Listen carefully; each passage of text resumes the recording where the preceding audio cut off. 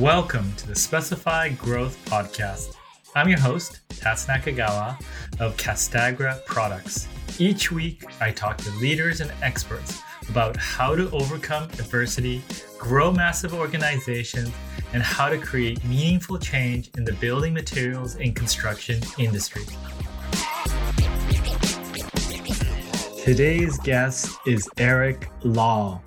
He's the co-founder and CEO of the Urban Machine. So Eric, thank you for coming on the show. Awesome. Thank you very much for having me.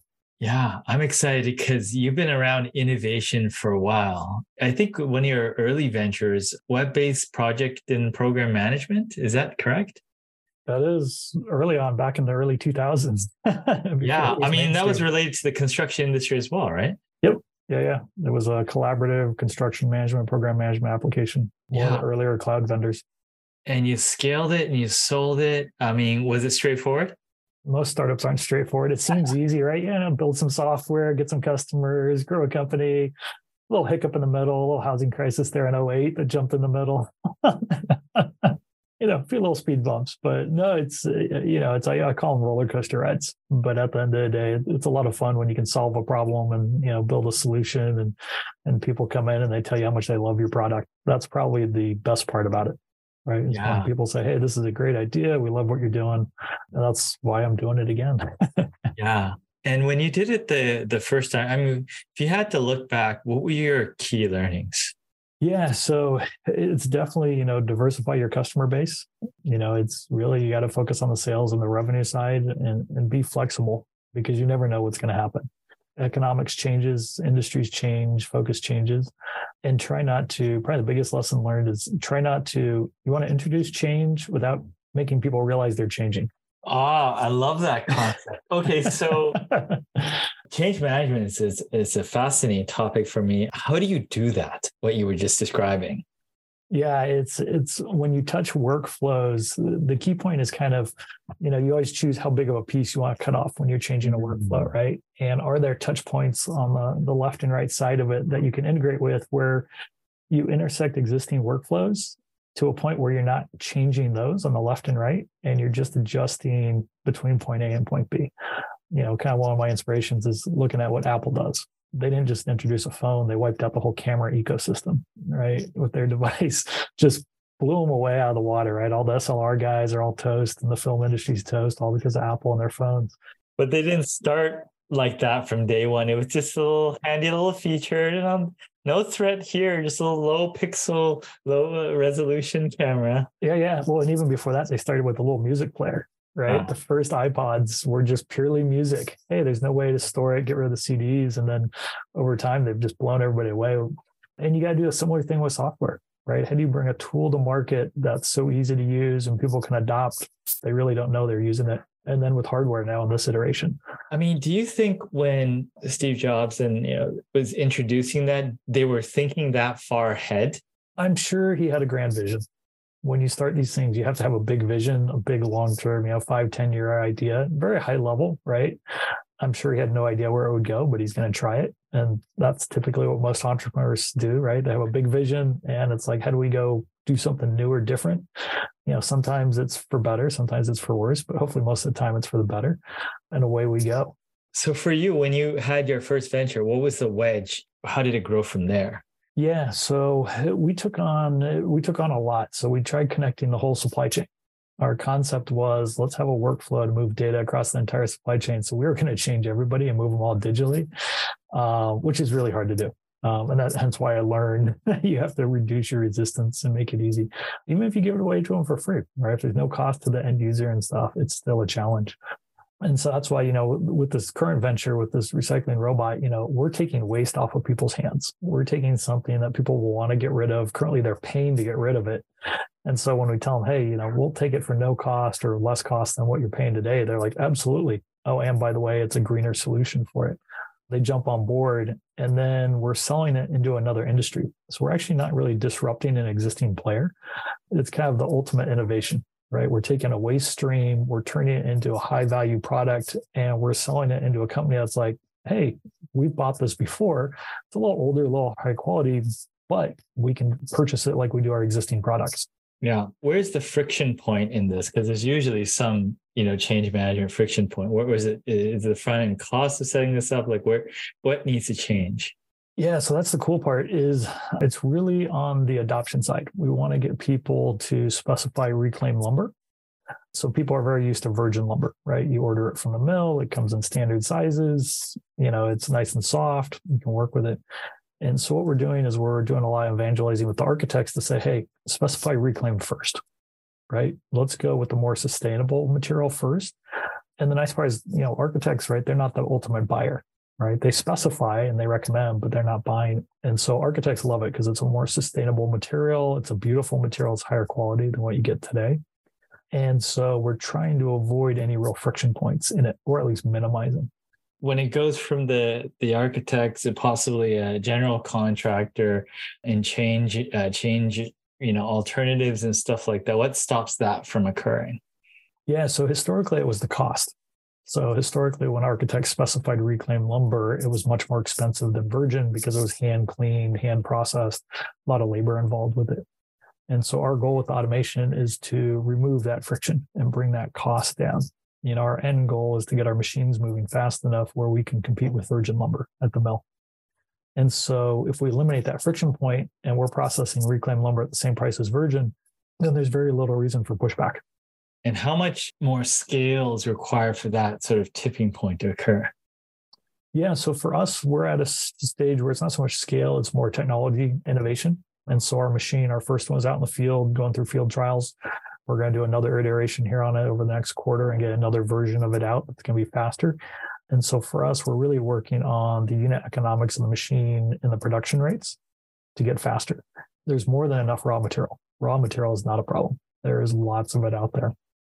And so we're working on the throughput of the machine and then the market adoption side. So we're starting to sell material in small loads as we have it available and get people working with the material going like, wow, this is great. This is beautiful. Okay, let's go start to use on large scale projects. Very nice. And then, when you sold your first company, you got acquired, you worked for the other company for a while. What was your experience there working within a large organization in an innovation capacity? Yeah, so I ran their construction product portfolio, right? And so, when you innovate in a startup, it's totally different than trying to do it in a large corporation. Large corporation, you spend 95% of your time just trying to convince upper management that they should do something differently versus out working with customers and sales and all that. So it's just mind-bogglingly slow. It's why large corporations don't innovate, or very few of them do it. That's why they always acquire small startups. And so I learned that pretty quickly, that there's a reason why large corporations acquire startups. They cannot move quick to save their lives.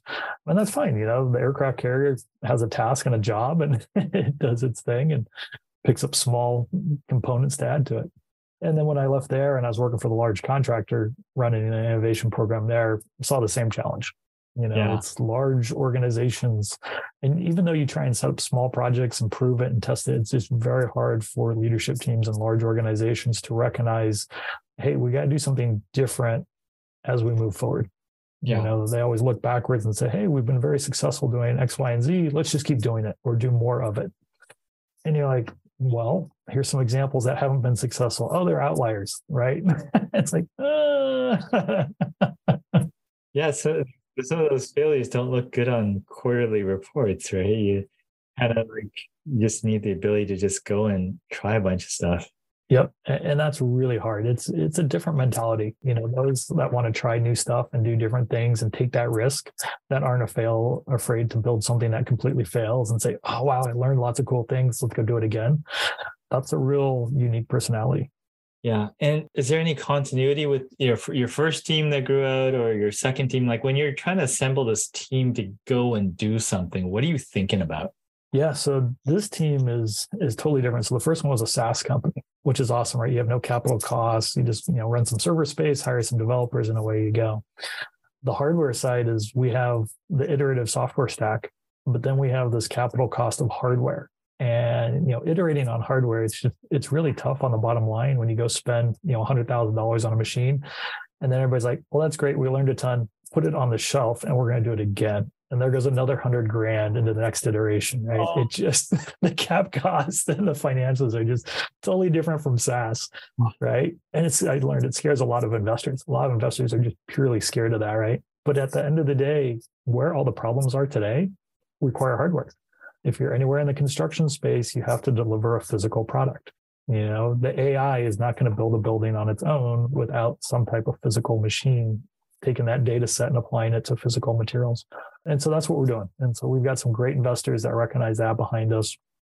We've put together a great team of engineers, doing hardware and software that are iterating away on both sides of it to make it go faster. In not quite 2 years, we've built 4 versions of this machine, and our 5th one is under design right now. So, did each one cost about 6 figures or more? Yeah.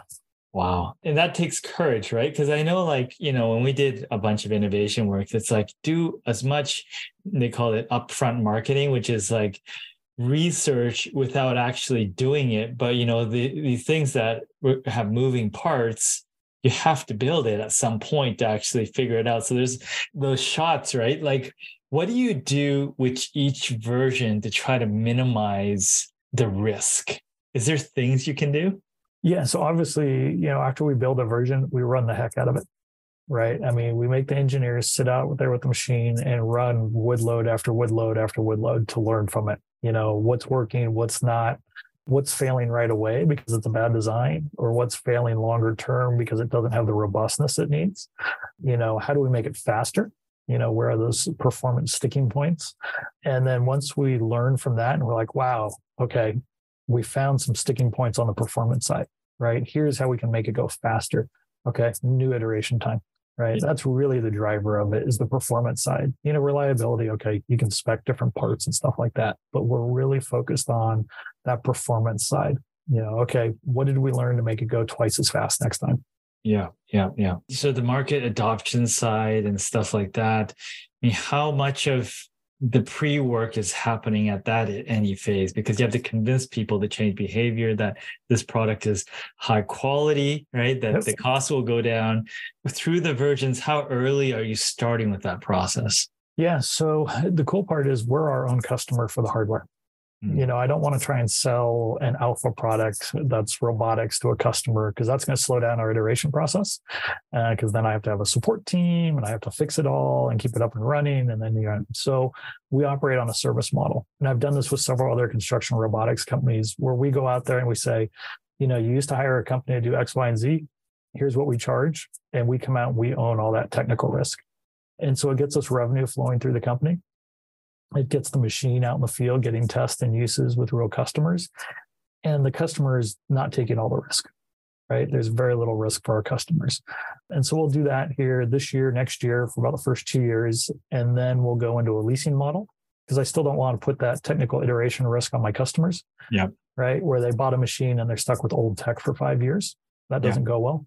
And then at some point, once our technology iteration starts to slow down and it's proven and it's hitting its economics and it's making all the money, then we'll start to sell those machines.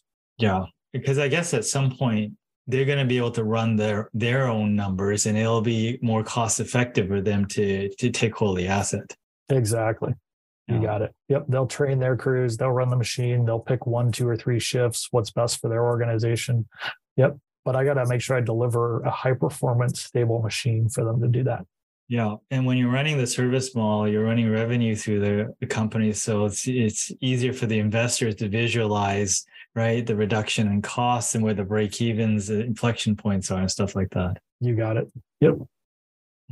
Very clever. And then the fact all you have to do is, what people are buying for, you're trying to figure out what the sensitivities around the cost point are on what, currently sustainability and how that's relating to the decision-making process, and try to maximize that. And then they'll give you a good indication how much it's going to cost you to roll this out. Yep. Oh, I like it. Never thought about it from the service model, because when I think of physical things being built, I think of physical things being sold. So yeah, you're right. If services, you can customize services very easily. You can change the prices on, services to see what adoption rates happen and stuff like that. You have a lot more flexibility and control for the process. And the nice thing about, connected hardware is it makes it really easy to offer hardware as a service, right? So you can do it on throughput numbers, you can do it on hourly run times, you can have a whole host of different models because you're connected to the machine, right? The machine's phoning home and saying, hey, I ran this many thousands of board feet, or I ran for this many hours, or, you've got all that data available. And so you can get those win-win situations with your customer, right? Because different customers will have different business models. That's true. The executives will have different things that they're compensated on, and there may be ways to customize it so that it achieves their goals. Yep, you got it. And then we can maximize uptime. We can see the performance of the hardware. We can see what components are performing, which ones aren't lasting the service life. There's, hardware as a service has got a lot of value. So, what prompted you to start this? I think sustainability was the most main part, but how did this all come about? So I was running the innovation program at the large contractor, and they started to spin up a sustainability initiative.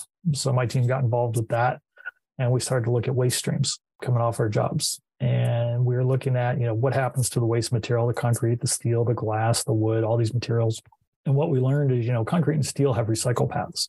They're not the best, but they're not going to a landfill, right? Which is better. And wood is going to landfills or incinerators. Ooh, well, that's ugly. Okay. So how much wood is going to landfills? And so the EPA had done some research on it here in the US, and they said 37 million tons every year of dimensional lumber. We're just talking the dimensional lumber. We're not talking the lead painted stuff. We're not talking crating material, just dimensional lumber. It's like, oh, that's a massive problem. And, when you're a startup person, you're looking for big problems, right? You're looking for problems that nobody's touched yet. Nobody solved this one. Everybody's just burning it and chipping it for the landfill.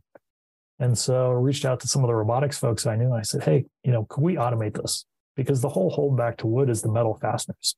You can't process wood with metal in it. You can't run a planer or a saw through it. And so everybody I talked to said, you got to get it metal free. And so when I reached out to a roboticist that I worked with, who's now one of my co-founders, Andrew, he said, oh yeah, we can do that. Right. He said, just no problem right off the top. He's like, absolutely. And he started jumping on it. He started building the first prototype, right? He got a webcam app, got the little linear rails moving, got a nail shooter to pop nails out. And he started building a prototype. And within the first month, he had a little desktop prototype that was kicking nails out of wood. Wow. And, and for my wife, she's like, oh, damn, somebody said yes to you again on another idea. Yeah. And then we brought on Alex, who does computer vision and AI. And so the three of us were off and running, went out and raised some funds where they said, hey guys, okay, here's some money, go prove it. So we proved we could automate the process with the first round of funds, closed another round last fall.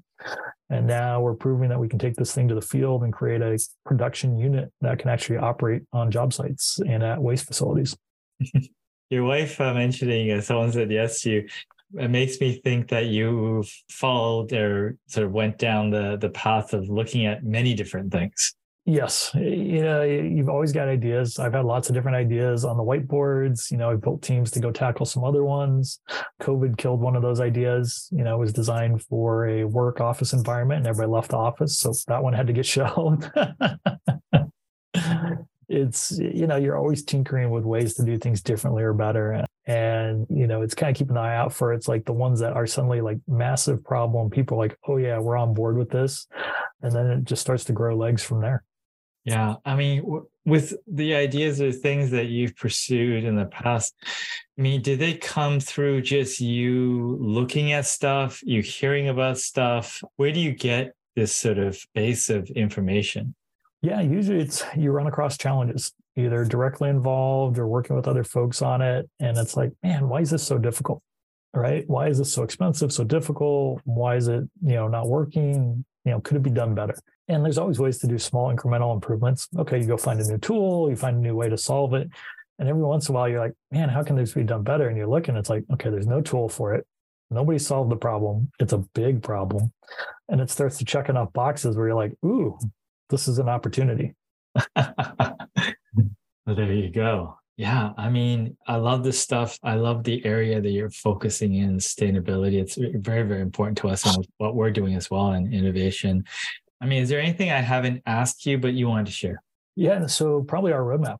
right? What are we doing next? So we've got the first unit out in the field. We're going to focus here on the greater Northern California area for the rest of this year. We're going to build a second system that will go out here in a couple months.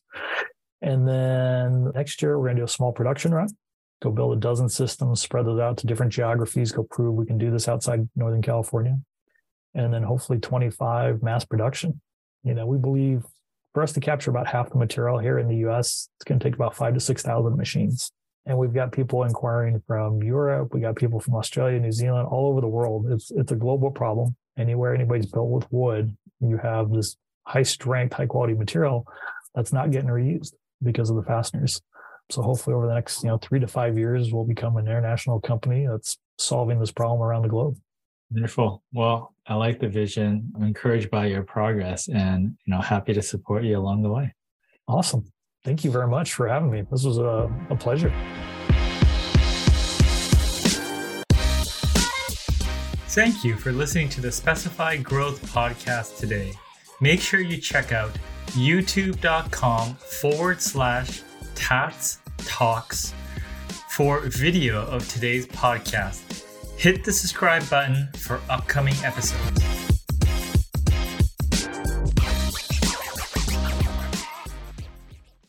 This podcast is a part of the C-Suite Radio Network. For more top business podcasts, visit c-suiteradio.com.